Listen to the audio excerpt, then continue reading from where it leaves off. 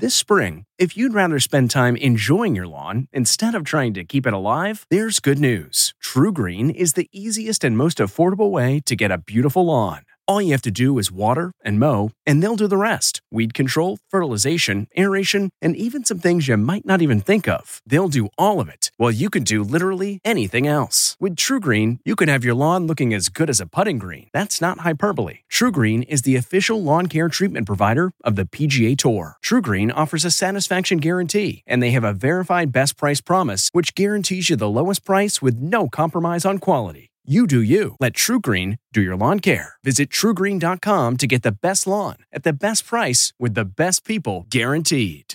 This episode is brought in part to you by Audible, your go-to destination for thrilling audio entertainment.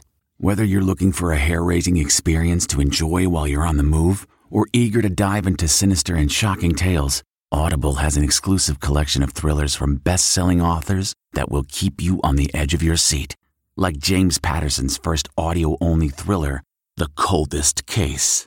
Experience stories like never before, where every chilling detail is brought to life by captivating sound design.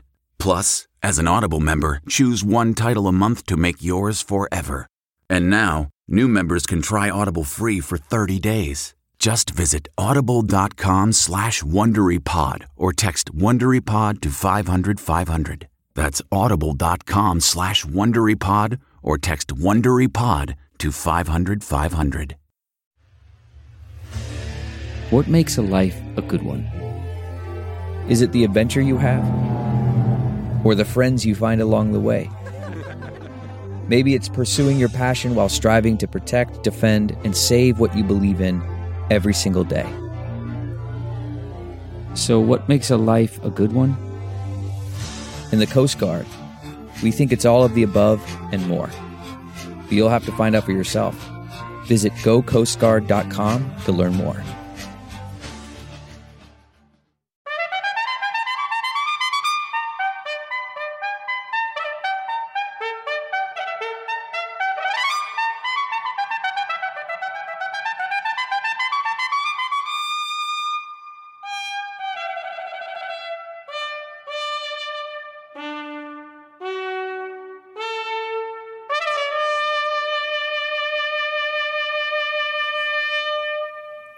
Good morning. Charles Osgood is off today. I'm Jane Pauley, and this is Sunday Morning. All eyes are on Cleveland this week as the Republican National Convention prepares to get underway. Our eyes are on Cleveland as well, the real living and breathing Cleveland that exists outside the convention hall. Mo Rocca will be our guide. In 1924, when it hosted its first Republican National Convention, Cleveland was a boomtown. Since then, not so much. Of the Cuyahoga River goes smoking through my dreams. But now, things are looking up. Cleveland, it's on fire. And no, I'm not talking about the river. Ahead on Sunday Morning. The summer screen is about to be graced by a superb actress in the role of a not-so-superb singer. The actress is Meryl Streep, and she's been talking to Anthony Mason. The story was helped by my singing really badly in this. In her new film, Meryl Streep plays the real-life Florence Foster Jenkins, an ear-splitting amateur opera singer who somehow sold out Carnegie Hall. So many of the great singers of her time are not remembered, but she is. Well, that's a tragedy, actually. Later on Sunday Morning, Meryl Streep and the story of the soprano who couldn't sing. For the record, the band known as Chicago can sing very, very well, and they've been at it for half a century now, as we'll be hearing from John Blackstone.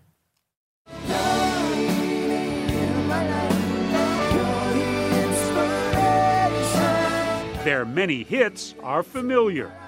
And while you may not recognize their faces and names, you almost certainly know their logo. Your logo is arguably more famous than any of you are. Yeah, we've been hiding behind that logo for 50 years. the musicians behind the name Chicago. Ahead on Sunday Morning. Birds of a Feather is a story from Tracy Smith, all about an unlikely-sounding partnership that's paying big dividends. Okay, they're loud and kind of obnoxious, but these parrots may actually help veterans deal with their deepest wounds. What is this relationship between the two of you? I think she immediately saw something in me that I needed, you know? Hello. We'll see how parrots are helping veterans with PTSD ahead on Sunday Morning. Hello. Hello. Hello. Hello. Scott Simon takes us center stage at the Cleveland Playhouse. Connor Knighton is on the trail and will explain how a luxury resort wound up inside Virgin Islands National Park. We'll ponder the case of one very large, very strange basket and more. As long as we're out and about, I want to show you some of our magnificent art here in Cleveland. Ahead, we're Cleveland bound. This is absolutely free. We can do this as much as we want. Welcome to Play It, a new podcast network featuring radio and TV personalities talking business, sports, tech, entertainment, and more. Play it at play.it. France today is observing the second of 3 days of mourning for victims of Thursday's truck attack in Nice. Elizabeth Palmer is there. She has this Sunday Journal. Here's the truck, a 19-ton juggernaut on Nice's beachfront drive. Suddenly, it accelerates away, plowing through the crowd. Panicked people ran in all directions. By the time Mohamed Boulel was stopped by police bullets, he'd killed 84 people. Among the dead, 51-year-old Sean Copeland and his 11-year-old son Brody from Austin, Texas. Among the missing, 20-year-old Nicholas Leslie, a student at the University of California at Berkeley. And there are others. We found Maicha Najima, a volunteer trying to locate 42-year-old Alja Bouzawit. People were anxious to help, but no one had seen her. And her relatives wonder if, in the panic of the attack, she could have been pushed into the sea. Mohamed Boulel was 31 years old, born in Tunisia but living in this apartment in Nice. He was estranged from his wife and kids and had lost his job. His neighbor Yasmin said he didn't act like an observant Muslim. He drank alcohol even during Ramadan and was very unfriendly. In Tunisia, his father said his son had a history of mental illness and depression. And when he got angry, he'd yell and break everything within reach. Mohamed Boulel was unstable, down on his luck, and angry with the world. But the police say that over the years there were no signs he'd been radicalized. However, today French media are reporting that his behavior had apparently changed in the days just before he launched the attack. One theory is that he'd begun to watch extremist propaganda online, and something snapped. On Saturday, ISIS claimed credit for the attack, though there's no evidence yet that they helped organize it. Unlike the terrorists in the Paris attacks last year, Boulel acted alone. His main weapon was a vehicle, his only real gun a pistol. This is the new threat. Men who engage in extreme violence, as France's interior minister said, with no combat experience, training, or access to conventional arms. In other words, perfectly normal-looking young men like Mohamed Boulel who suddenly turn into mass murderers, leaving families broken and citizens fearful that no amount of security can keep them safe. Cleveland, a historic American city on the shore of Lake Erie at the mouth of the Cuyahoga River, hasn't received much respect in recent years, but with Republicans holding their convention in Cleveland this week, we asked our Mo Rocca to take a closer look. In 1924, John Philip Sousa rocked the new public auditorium in Cleveland, host to the Republican National Convention. Calvin Coolidge strongly advocated for Cleveland because Warren G. Harding, who had recently died, was an Ohioan. John Grabowski is author of the Encyclopedia of Cleveland History. Cleveland is also a great place at this time. It is the 5th largest city in the nation, and it has a relatively new public auditorium. So the delegates attending the 1924 RNC were visiting a city on the rise? On the rise. If they went out to the east, they could have seen this new planned suburb, Shaker Heights, being built by the Van Swearingen brothers. They would have looked around and seen all the construction for the Cleveland Union Terminal. Queen of the inland waters, this thriving terminal of trade and transportation. Since that heyday, it's been a long 9 decades for Cleveland, with some ups. Just after World War II, it is the best location in the nation. And a lot of downs. 'Cause the Cuyahoga River goes smoking through my dreams. Perhaps none more unfortunately symbolic than when the Cuyahoga River caught on fire, and not for the first time. This city became a national joke. And so then we go from best location in the nation to the stake on the lake. This is a Cleveland institution. It's Slyman's. And it features Cleveland's biggest corned beef sandwich. Comedian Mike Polk Jr. grew up in Cleveland. You just kind of ruined our entrance, but it's not a big deal. It's all right. We were told since we were kids that we were in a lousy town, that this city wasn't great. Come on down to Cleveland town, everyone.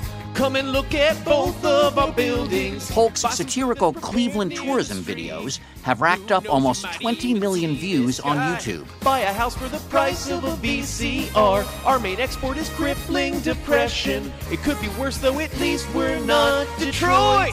So you think Cleveland being at times the butt of jokes helped shape your sense of humor? I do. I think it helped build a callus, and I think that it gave some perspective that some other people might not have. Whoa, wow. Yes, a campaign stop at Slyman's will test your appetite for higher office. You've got to really want to be president to put one of these away. Exactly, you do. Yeah, we'll see how bad Hillary wants it. I think Trump will eat this whole sandwich right in front of us out of spite, just to show that he can. As long as we're out and about, I want to show you some of our magnificent art here in Cleveland. It's the free stamp. Mike says downtown Cleveland's gotten a lot better lately. This is absolutely free. We can do this as much as we want. Though many of its architectural treasures are reminders of Cleveland's long ago golden age. Cleveland really hit its industrial heyday in the years after the Civil War, and huge fortunes were built. It's a beautiful day to take the Winton out, yeah? Cleveland, it turns out, took an early lead in the manufacturing of automobiles. If you want additional air, you open up the windshield. Scottish immigrant and Clevelander Alexander Winton was already making and marketing his Winton motor carriages in 1898. I love the logo with the O at a tilt like that. Yes, the O was positioned like that to show forward motion. And, says Bernie Golias, Winton was just one of a number of automobile companies that thrived in Cleveland during those early days. So why didn't Cleveland become the automotive capital of the world? Well, I would say that Cleveland was the original motor city. Among other Cleveland milestones, the first electric streetcar line, the first blood transfusion, and one of the first traffic signals. Euclid Avenue was once called Millionaire's Row. Innovations that made great fortunes for some and changed the way people lived everywhere. Would you say that Cleveland was the Silicon Valley of its time? In its own way, it was, because there was so much invention going on here. There was so much disruptive technology being created. The place we're standing, Anson Stager, next door, his neighbor, Jephthah Homer Waite, Western Union Telegraph, that's disruptive technology. That was the leading edge of communication. Leading edge, it's the Victorian Internet. And over on the other side, inventor Charles Brush, whose arc lamp gave us outdoor lighting. If you could see his house now, if it still stood in his backyard, there's the world's largest power-generating windmill in the 1880s. He had the first mansion here that was totally electrically lit.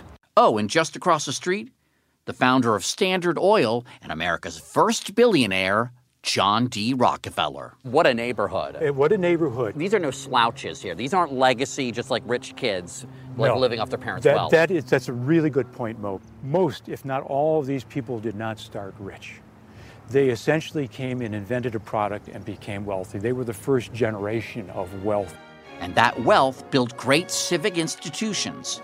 The world-renowned Cleveland Clinic, the Cleveland Museum of Art, and the Cleveland Orchestra, considered by some to be America's finest. Sort of a well-kept secret. Franz Welser Most has conducted in Cleveland for 14 years. Every time there were economically downturns, the community rallied behind the orchestra. The orchestra is really a part of the identity of the community. And now, of course, LeBron James and his Cavaliers, who brought the city their first major sports championship in 52 years. We are no longer the mistake on the lake. I've been hearing that since I was a child. For Clevelander Melissa Perry, the city she loves has finally regained the world's respect. With the Republican convention coming here, our Cleveland Indians, and of course our Cleveland Cavaliers. So we're waiting on our Cleveland Browns to really pull it together and follow suit. Let's not get ahead of ourselves. But there is a newly redesigned public square downtown. And as for the Cuyahoga, it's hot again. They've revamped all of this and made it look all pretty. Most of these bars over here are kind of yuppie bars that I honestly don't so much belong in, but I'm glad they're there and I'm glad the yuppies have a place to go. This Ohio City neighborhood, what was it like when you were growing up? We'll just say it was very sketchy. It was not a place you wanted to be at night. But now, Sam McNulty has 5 restaurants along the bustling 25th Street. We just actually this year opened up a production brewery. I really do think there's a lot more pride. We're all wearing t-shirts that say Cleveland on them. You don't see that in New York because they don't need to advertise to themselves that they're there. But we have to remind ourselves we're okay with it and be like, right, we're here, it's nice, it's not bad. We got shirts on. On deck, Joltin' Joe. Welcome to Play It, a new podcast network featuring radio and TV personalities talking business, sports, tech, entertainment, and more. Play it at play.it. And now a page from our Sunday morning almanac, July 17th, 1941. 75 years ago today, the diamond anniversary of a baseball diamond milestone. DiMaggio up with the tying run at the plate. For that was the day New York Yankee Joe DiMaggio's legendary hitting streak ended at 56 consecutive games. The streak began on May 15th with a single against the White Sox. As game followed game and hit followed hit, the baseball world began to take notice and to hold its breath at every at-bat. On July 2nd, DiMaggio hit safely in his 45th game, smashing the old record of 44 games set by Willie Keeler 44 years before. But Joe DiMaggio wasn't through. He hit in 12 more consecutive games until, on July 17th, in Cleveland, as it happened, Indians third baseman Ken Keltner snatched a hit from him not once, but twice, as DiMaggio would remember years later. I came up a second time and it was a carbon copy. You couldn't see two balls hit alike. He did the same thing, backhanded, straightened up, made the long throw, and he got him by the eyelash. Or as Keltner himself remembered it. Well, it wasn't Joe's day. No matter. Joltin' Joe's feat was celebrated in song that year by the Les Brown Orchestra. Our kids will tell their kids his name, Joltin' Joe DiMaggio. And celebrated by generations of fans ever since. In 75 years, no other player has even come close to DiMaggio's record, let alone broken it. After retiring at the end of the 1951 season, Joe DiMaggio remained in the public eye through his headline-making marriage to Marilyn Monroe, as well as his Mr. Coffee commercials. This is Mr. Coffee, Precision Coffee Brewing System. In 1968, his name figured in a second song, as a brief, cryptic lyric in Simon & Garfunkel's Mrs. Robinson. Where have you gone, Joe DiMaggio? Our nation turns its lonely eyes to you. As DiMaggio told Sunday Morning's Robert Lipsyte in 1985, I still don't know what the song means. I've never understood it fully, and I still don't. Joe DiMaggio died in 1999 at the age of 84. His 56-game hitting streak record survives.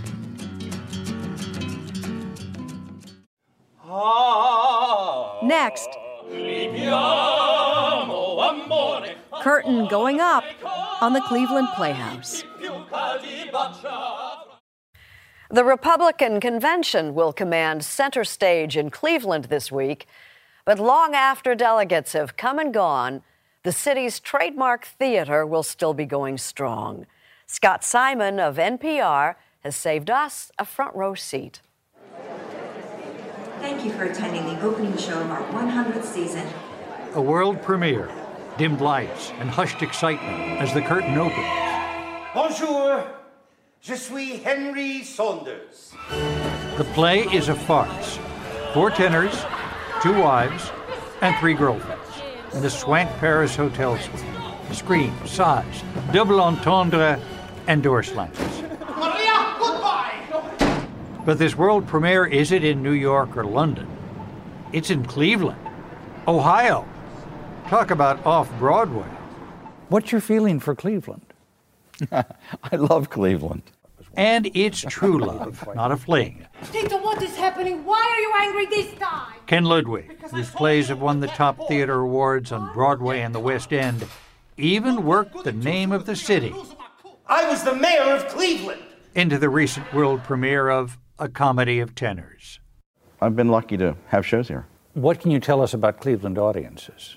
Cleveland audiences are my kind of audiences. That's the primary reason I love to start plays here. They're sophisticated, they're smart, but it's also a great cross-section of Middle America. Rob McClure is one of the tenors. He was nominated for a Tony in 2013 for the musical Chaplin.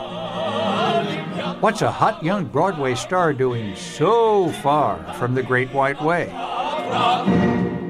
You live in New York City, but you spend very little time working in New York City as an actor. I mean, if you're lucky, you work there on occasion, but very few actors are living in New York City and not going anywhere else. We all go to where the work is, and this is one of those places. Want to do it again? Yes. Younger. After 100 years of giving life to great works, Cleveland Playhouse received Broadway's highest honor, the 2015 Regional Theater Tony Award. It recognizes what people in Cleveland have known for a long time, but now the national spotlight is on it. Laura Kepley, the artistic director, can behold Broadway's highest honor in her theater's lobby. And they say that it's very good luck to spin it. Cleveland Playhouse was the country's first professional regional theater, founded in 1915. That was our first sort of permanent theater home. An exhibit at the Cleveland Public Library shows a century of acclaimed productions with unknown stars who would be household names. You recognize Alan Alda? Alan Alda. Alan Alda came to us as an apprentice actor in the late 50s. Later on, obviously, he became Hawkeye Pierce. Kevin Moore is the theater's managing director. Margaret Hamilton was a school teacher here in Cleveland. She's from Shaker Heights, Ohio, and she was in our company performing in the 1920s. Moved to Hollywood, obviously became the Wicked Witch of the West, and by all accounts, just a terrific lady. Who's that little boy? That's Joel Katz, otherwise known to the world as Joel Grey. Probably about 9, I was a part of a children's theater group at the Cleveland Playhouse called the Curtain Pullers. Joel David Katz's mother took him to see a play. He found the love of his life. These kids came on stage in makeup with costumes, and my mother's right here, and I said, I want to do that. All I knew is I wanted to do it, and the Playhouse changed my life. A life that's led Joel Grey to a Tony Award, an Oscar for playing the Master of Ceremonies in Cabaret, then George M. and Wicked, a career he began as a pint-sized curtain puller. What was it like to be a little boy on stage there? I felt powerful when, as a kid, I felt like I had nothing to say in any choices. This was a place I could really bite into. 5 years ago, we renovated. A lot of theaters across the country just take a touring Broadway show out of the box, plug it in, and pull the curtains. Cleveland Playhouse produces new shows. They create the sets. This production has a 15 by 15 foot elevator in the center of the stage. They make the costumes. You have to make something like this. You don't find it anywhere. Yeah. That's for sure. This one is worth keeping, I say. The Playhouse is a professional theater, but also a civic institution So we're going to play Night at the Museum. with an education program that puts Playhouse professionals into 93 Cleveland area schools. We're not teaching children to act. We are teaching children to manage their emotions. We looked in on a training session. And what we'll do is we'll move to the empty chair. There's always an empty space, so there's one chair less than all of us. What starts as a game of musical chairs gets suddenly serious. Anyone who lost a parent when they were a child. Everything we're doing in the room is going to help you feel better about yourself. Look someone in the eye and say, I have this skill, or I'm proud of this. That's so foreign for these kids. They walk in the room already in trauma. So our job is to not heighten their trauma, but to embrace it and figure out how to channel it. Much of the last century has been hard times for Cleveland. The city has lost jobs, people, and glamour. But Cleveland Playhouse has stayed. Attention must be paid. They've managed to keep telling the stories.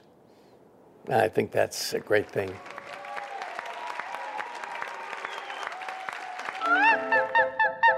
Still to come, actress Meryl Streep singing a whole new tune. Welcome to Play It, a new podcast network featuring radio and TV personalities talking business, sports, tech, entertainment, and more. Play it at play.it. Mamma mia, here I go again. My, how can I resist ya? It's Sunday morning on CBS, and here again is Jane Pauley. Meryl Streep played the mother of the bride in the 2008 movie Mamma Mia. This summer, she portrays a historical figure of, quite literally, dubious note. Anthony Mason has her story.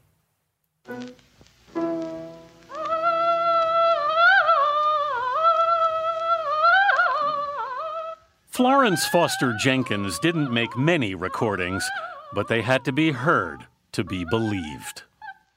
We heard them at the drama school. You did? When I was a student, yeah. You'd actually heard them as a student? Yeah. It was pretty specifically great. Roll sound, please. Ready? Action. Music is my life. Meryl Streep plays Lady Florence, as she liked to be called, in the new film Florence Foster Jenkins, about the amateur soprano. Most of her notes, as one critic put it, were promissory. So many of the great singers of her time are not remembered, but she is. Well, that's a tragedy, actually.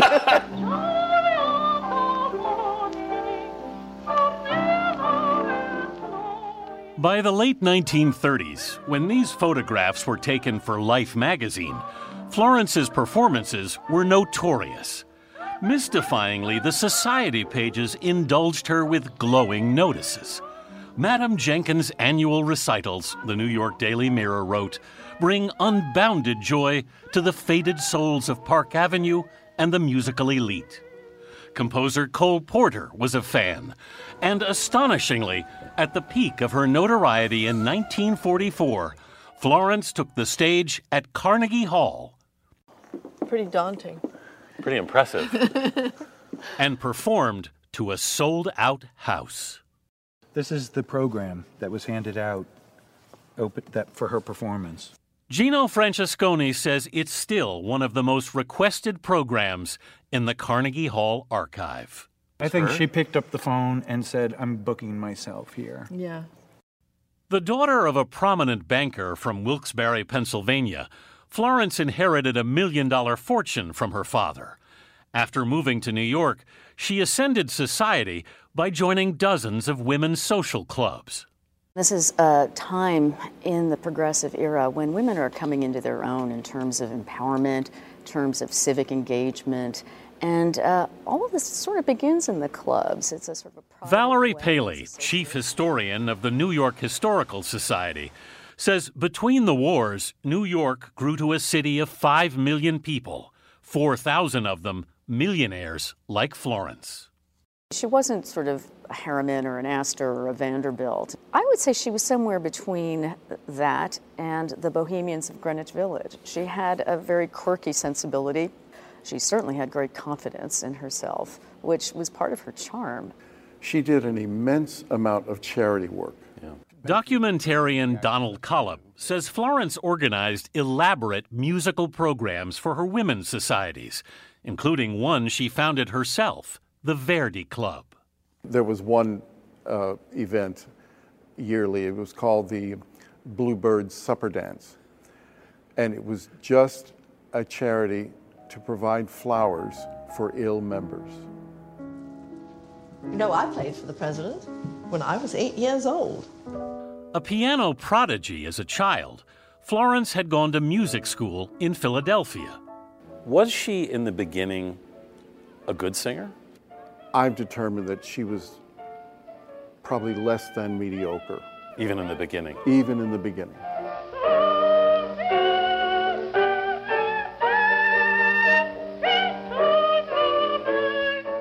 From her first husband, Florence is believed to have contracted syphilis, mistakenly treated in those days with injections of mercury. It affected her hearing, and more than likely she had tinnitus, which is a constant hum in the head. In those days it was called the serenading of angels. And it prevented her from singing in tune. I'm so excited. We're going to make a recording.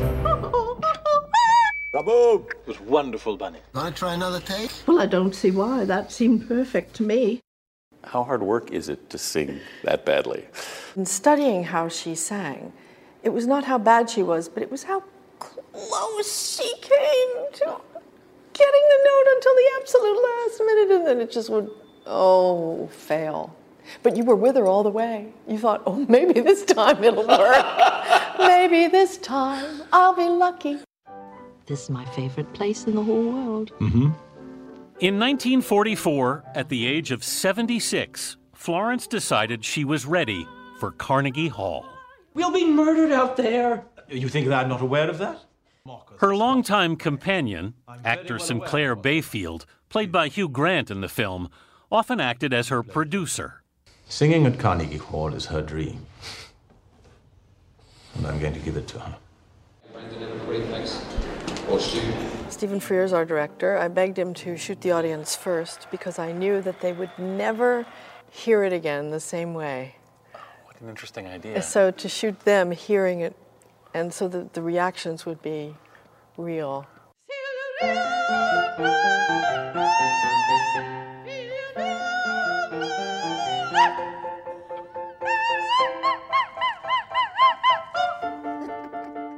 During filming, a London theater stood in for Carnegie Hall, but Streep gave an entire performance as Lady Florence. It's all there in the DVD extras, if you can bear it. Bravo, Madam Florence, bravo!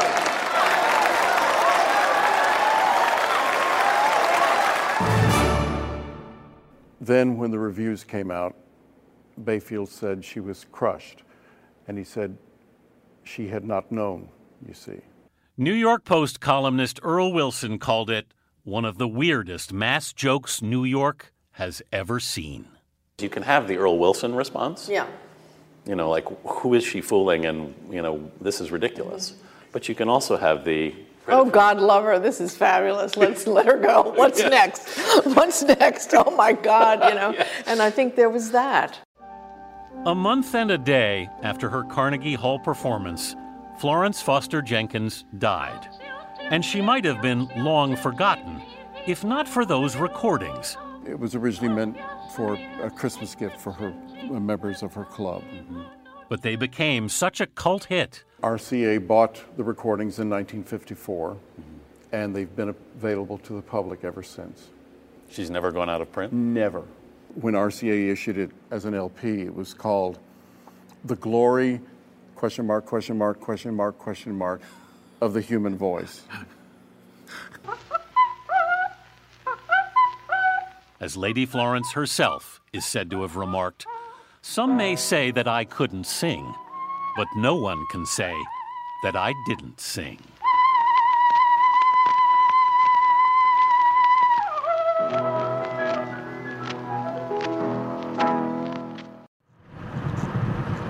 Coming up, building in a basket.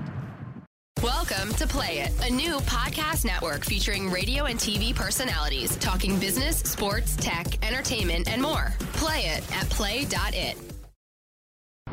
St. Louis has the Arch. Seattle, the Space Needle.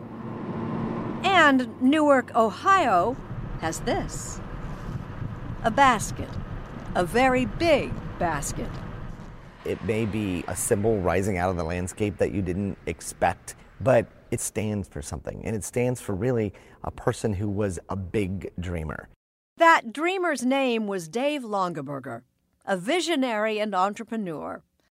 Dave learned basket weaving from his father and in time created an empire, making and selling handcrafted baskets in all shapes, sizes, and colors.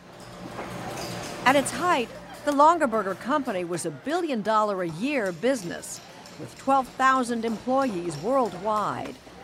With business booming, Dave needed a new headquarters. We'll let his brother, Gary Longaberger, take it from here. Being Dave, we all thought he was nuts anyway. But he told me one day he was going to build a corporate building that looked like a basket. And I thought, oh my gosh, no. Gosh, yes. But even the designers and builders didn't quite get it. The architects and the contractors couldn't picture what he wanted. He actually left the meeting, went downstairs, got one, brought it up and said, "This is what I want." Built in 1997, the Longaberger Basket Building was a sight to behold. This is a 7-story building. Those handles weigh 75 tons each. Newark Mayor Jeff Hall says it was no easy feat. They also are heated. If ice formed on them and would slip off there, it would damage the glass roof on the place for the atrium. Dave had even grander plans, but then, in 1999, he died from cancer at the age of 64. Next, the economy took a hit. And while Longaberger's baskets didn't change, demand for them did. Over the last few weeks, we've been moving people out a couple at a time, and now we're down to, I think, 3 or 4 people left to go yet. Brenton Baker started working at Longaberger when he was 22. He's now the marketing president for JRJR Networks, the Dallas-based company that bought the business in 2013. The building served us well for many, many, many years. It's not the end of a chapter, it's the beginning of the next era for us. While there used to be 500 people at work here, Baker is one of the last to remain. It's been a good 18 years here. I made a lot of friends through this company. And he's packing up. You see, last week, Longaberger began moving out. A bittersweet day, to be sure. At the once bustling factory, baskets are still being made by artisans like Michelle Coe, with a personal touch that connects her to every purchase. Every basket I make has my initials on it, and that goes out all across the country. Where else do you hear that? And I just love it. And what will become of this one-of-a-kind landmark? It's now up for sale. Ask Gary Longaberger, and his answer is simple. You think back to your brother. What would he be thinking? I'd like to see the building really taken over and used for whatever purpose. But it's going to take some doing. That's my girl. Coming up, birds of a feather. What could Lily and Courtney here possibly have in common with veterans returning from combat? Turns out they can be birds of a feather, as Tracy Smith now shows us. You can hear the place before you ever see it. In a lonely corner of Los Angeles is a home for dozens of parrots, many of them neglected, abandoned, abused. Hello. The people who care for these birds know something about trauma themselves. Most are veterans who still carry the emotional baggage of war. Come on. But in this tiny haven of wounded birds and troubled humans, there's a connection that's hard to miss. Huh? Mike Flanagan served a combat tour in Vietnam. That's your favorite in the morning? He also served 22 years in prison for armed robbery. Zoe is an African gray, but to Mike, she's more than just a breakfast date. If you'd have told me 5 years ago that I'd be sitting in a cage like this petting a bird, I'd have told you you're out of your mind.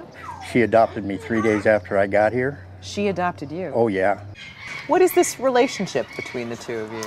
I think she immediately saw something in me that I needed, you know? She makes me feel like I'm important to her. I can't explain it because I don't know enough about parrots or birds or anything, but it's just a great feeling. It's called Serenity Park. Zoe and 36 other birds are part of an animal therapy program that pairs them with vets suffering from PTSD. The veterans say that somehow the parrots can connect with them in a way that no human therapist ever could. That's my girl. How do you feel when you come to this place? This is like coming back to home for me. It's like breathing. Lily Love is a former Coast Guard rescue swimmer who lost nearly all of her buddies in a chopper crash. Here's my boy. You went up? Since then, she's battled depression and drug abuse, came out as transgender, and spent a lot of time in therapy. Let's see your big wings. Up! Up! Nothing worked until she started coming here. I like these birds better than people, to tell you the truth. But you joke about that, but you get along pretty well with people, and that's because of the birds, you think, in part? Definitely. They taught me patience. They taught me trust. They taught me all about how you can be happy and playful even in the midst of pain. You still have the pain? It'll probably never leave, but it's okay. So, tell me about these guys. So this is an amazing story. This place was all her idea. Psychologist Lauren Lindner used to take veterans she was working with to another parrot sanctuary she ran north of L.A. and was surprised at how well parrots and vets got along. And all of a sudden, I'd see this transformation come over them. They'd be holding the birds in their arms and calling them sweet terms, and I hadn't seen that in the group therapy I'd been doing with them. So 10 years ago, Lindner got the VA Medical Center to give her enough land to set up a few bird cages. And with a budget based solely on donations, Serenity Park was born. There's no hard scientific evidence to explain why parrots seem to help people suffering from PTSD. The thinking is that the traumatized birds and the traumatized vets share a common bond that somehow seems to soothe their souls. Hi, cutie. Hello. Hello. Hello. Let me just ask you, what would you say to people who say, oh, come on, this sounds so hippy-dippy, parrots and veterans, they can relate? Do you have a dog? Dogs are domesticated to lie at our feet, but the parrots are not, yet they still want the relationship because they are a flock creature and they imprint. They have those social neurons that immediately make them say, you are who I want to follow for life. And they're monogamous. Pretty rare these days. But that loyalty can be a double-edged sword. Parrots need near constant attention, and some, when left alone, will scream for hours on end or tear out their own feathers in desperation. Harvard University researcher Irene Pepperberg says few people are prepared for a parrot in their lives. Imagine taking a 5-year-old child, putting it in a playpen with a few toys and a few snacks for 10 hours a day. It doesn't work that way. Good girl. What's more, a parrot can be a lifetime commitment. Because? Because they live forever. I mean, I won't say forever, but 40, 50 years is very common. As a result, parrots can outlive their original owners, and those that do are often abused or discarded.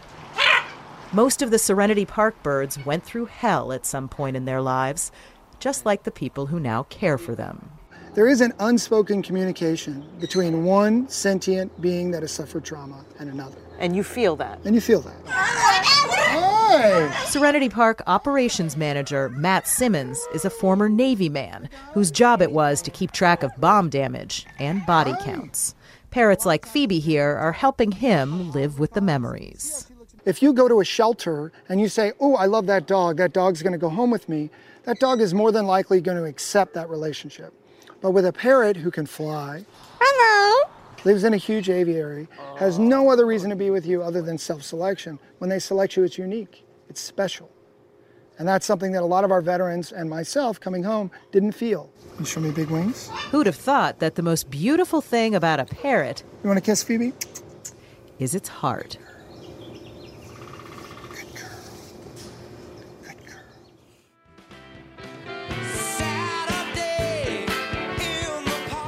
Our destination is Chicago. Next. Welcome to Play It, a new podcast network featuring radio and TV personalities talking business, sports, tech, entertainment, and more. Play it at play.it. Oh, let the beginning, what I want to feel forever. Beginnings is a song whose popularity seems to have no end. And it's just one of the many hits that have made Chicago one of the best-selling groups of all time. John Blackstone has their story for the record.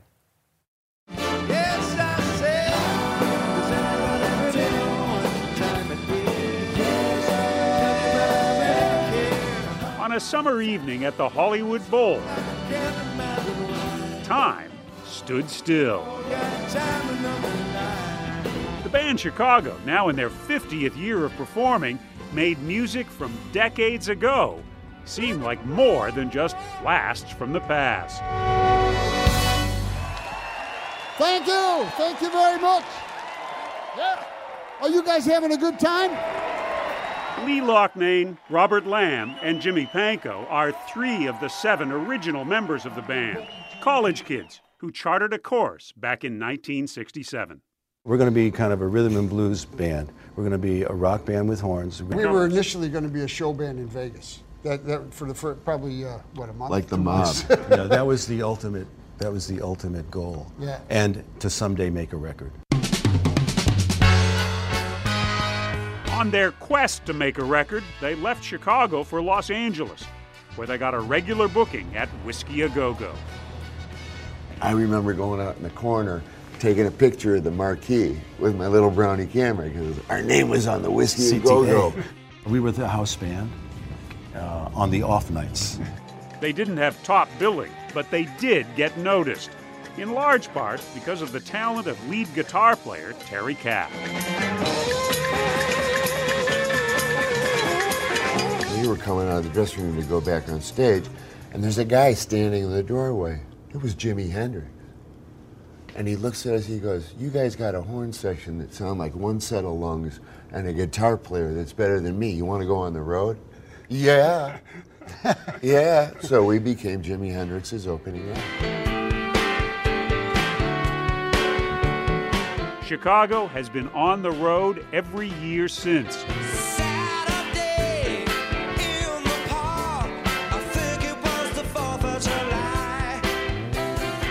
They've sold more than 100 million records, made 36 albums, and have more than 20 top 10 singles.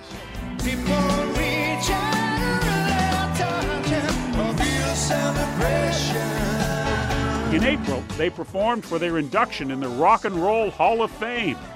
37 million fans voted to put them there. They recorded their first album in 1969. It was only the beginning of a string of hits. Back then, they called themselves Chicago Transit Authority. Actually, the city's real transit authority objected, or so the story goes. Some fella came into the control room and he was saying, why don't you just call yourself Chicago? And then he left.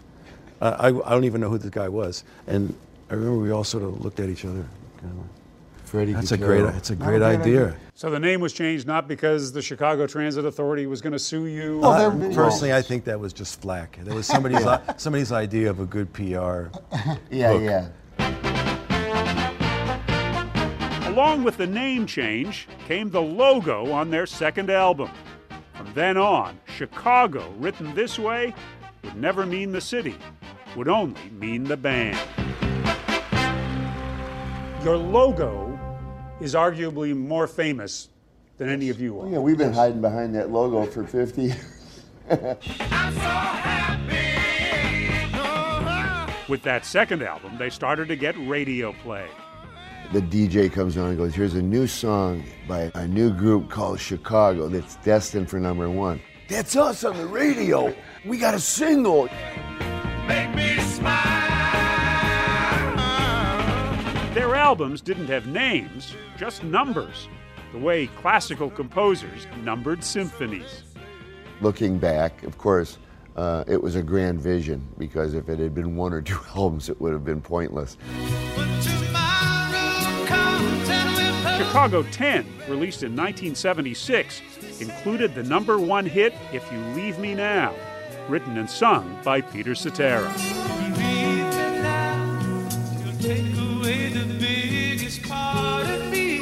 You know, we had the Midas touch, and we could do no wrong. We got spoiled. We got full of ourselves. Like everybody does, you know, with stardom, quote unquote. Along with the fame came drugs, alcohol, and tragedy. In 1978, Terry Kath died after accidentally shooting himself. The hits stopped coming. But Chicago wasn't finished. Everybody needs a little time away. They got a new producer, David Foster. He wanted less brass and more ballads sung by Peter Cetera. It's hard for me to say I'm sorry. Peter Cetera was never crazy about horns from the get-go. And the result was considerably less horn involvement. And that was a bit difficult to swallow for the horn section.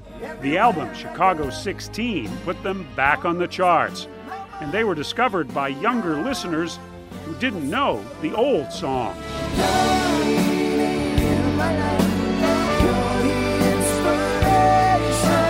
I think you've said that there's some people who are puzzled why your first album is Chicago 16. Yeah, right. Yeah. Right. Exactly. Yeah. You've been discovered anew. A whole new generation. You know, the proof is in the pudding. The songs that came out of that collaboration were great. We still play them every night. The songs are the same, but members of the band have come and gone. In 1985, Peter Cetera left to pursue a solo career. It's like a family. There are divorces, there are deaths, there are, you know, people who just leave town. It's evolution. With that evolution, the band has now grown to 9 members.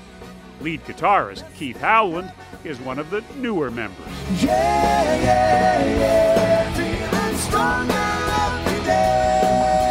One of the new guys, yeah. Only been with the band 21 plus years, 22 in January. And I had no clue that this gig could go this long, because, you know, I was 30, they were 50. I thought, you know, these guys are getting up there. And of course, now I'm 51, going on 52, and no end in sight. Staring blindly into space. Have you figured out what it is that keeps these guys, now late 60s, early 70s, going? The same thing keeps every musician going. They love what they do. You know, we can't do this forever. So when we can't do it 1,000%, we'll probably decide to maybe we should walk away. But that's not anywhere in the near future.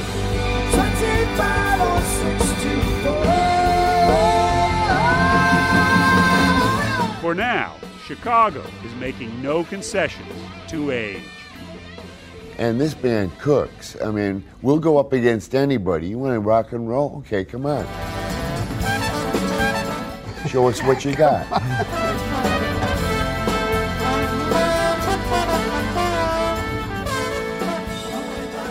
Coming up, Paradise in a Park.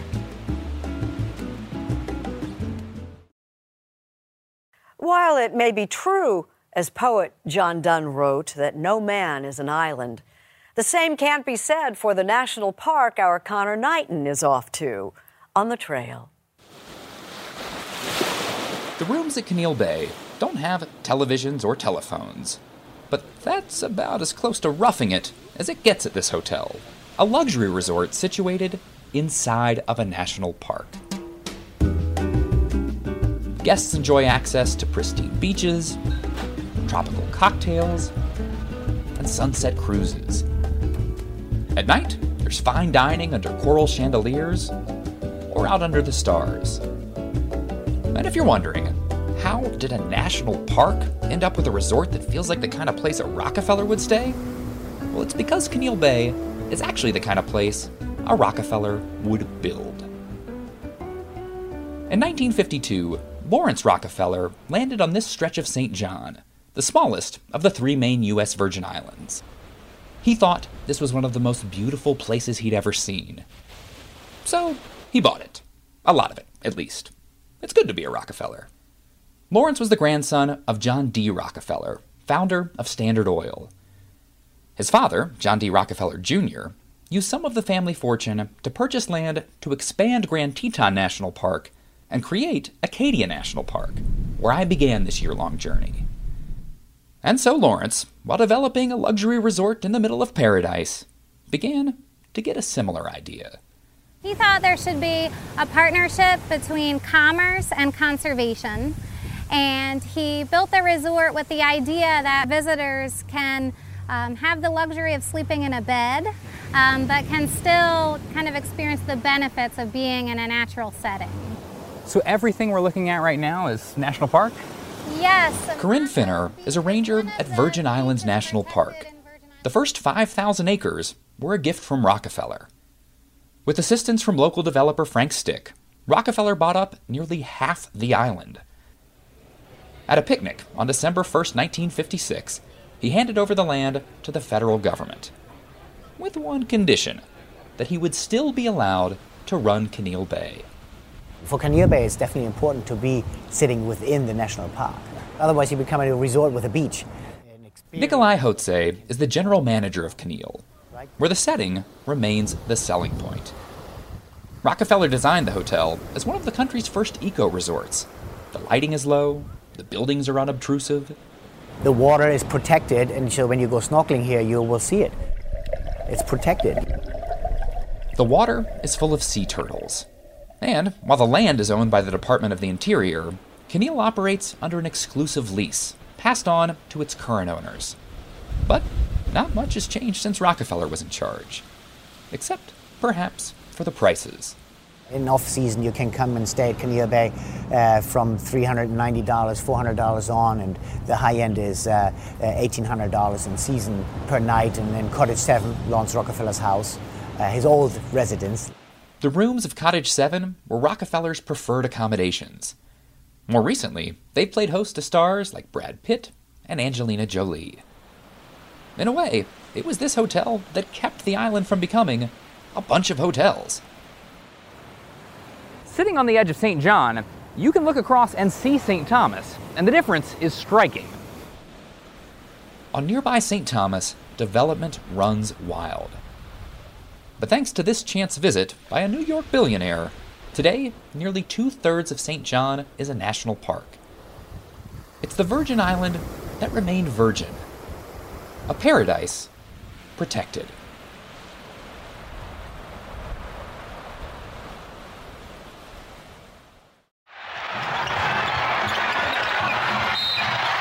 Ahead, a truly good sport. Even the greatest of sports superstars has to retire eventually. And contributor Paul Mercurio thinks he's just seen one of the classiest examples yet of just how it should be done.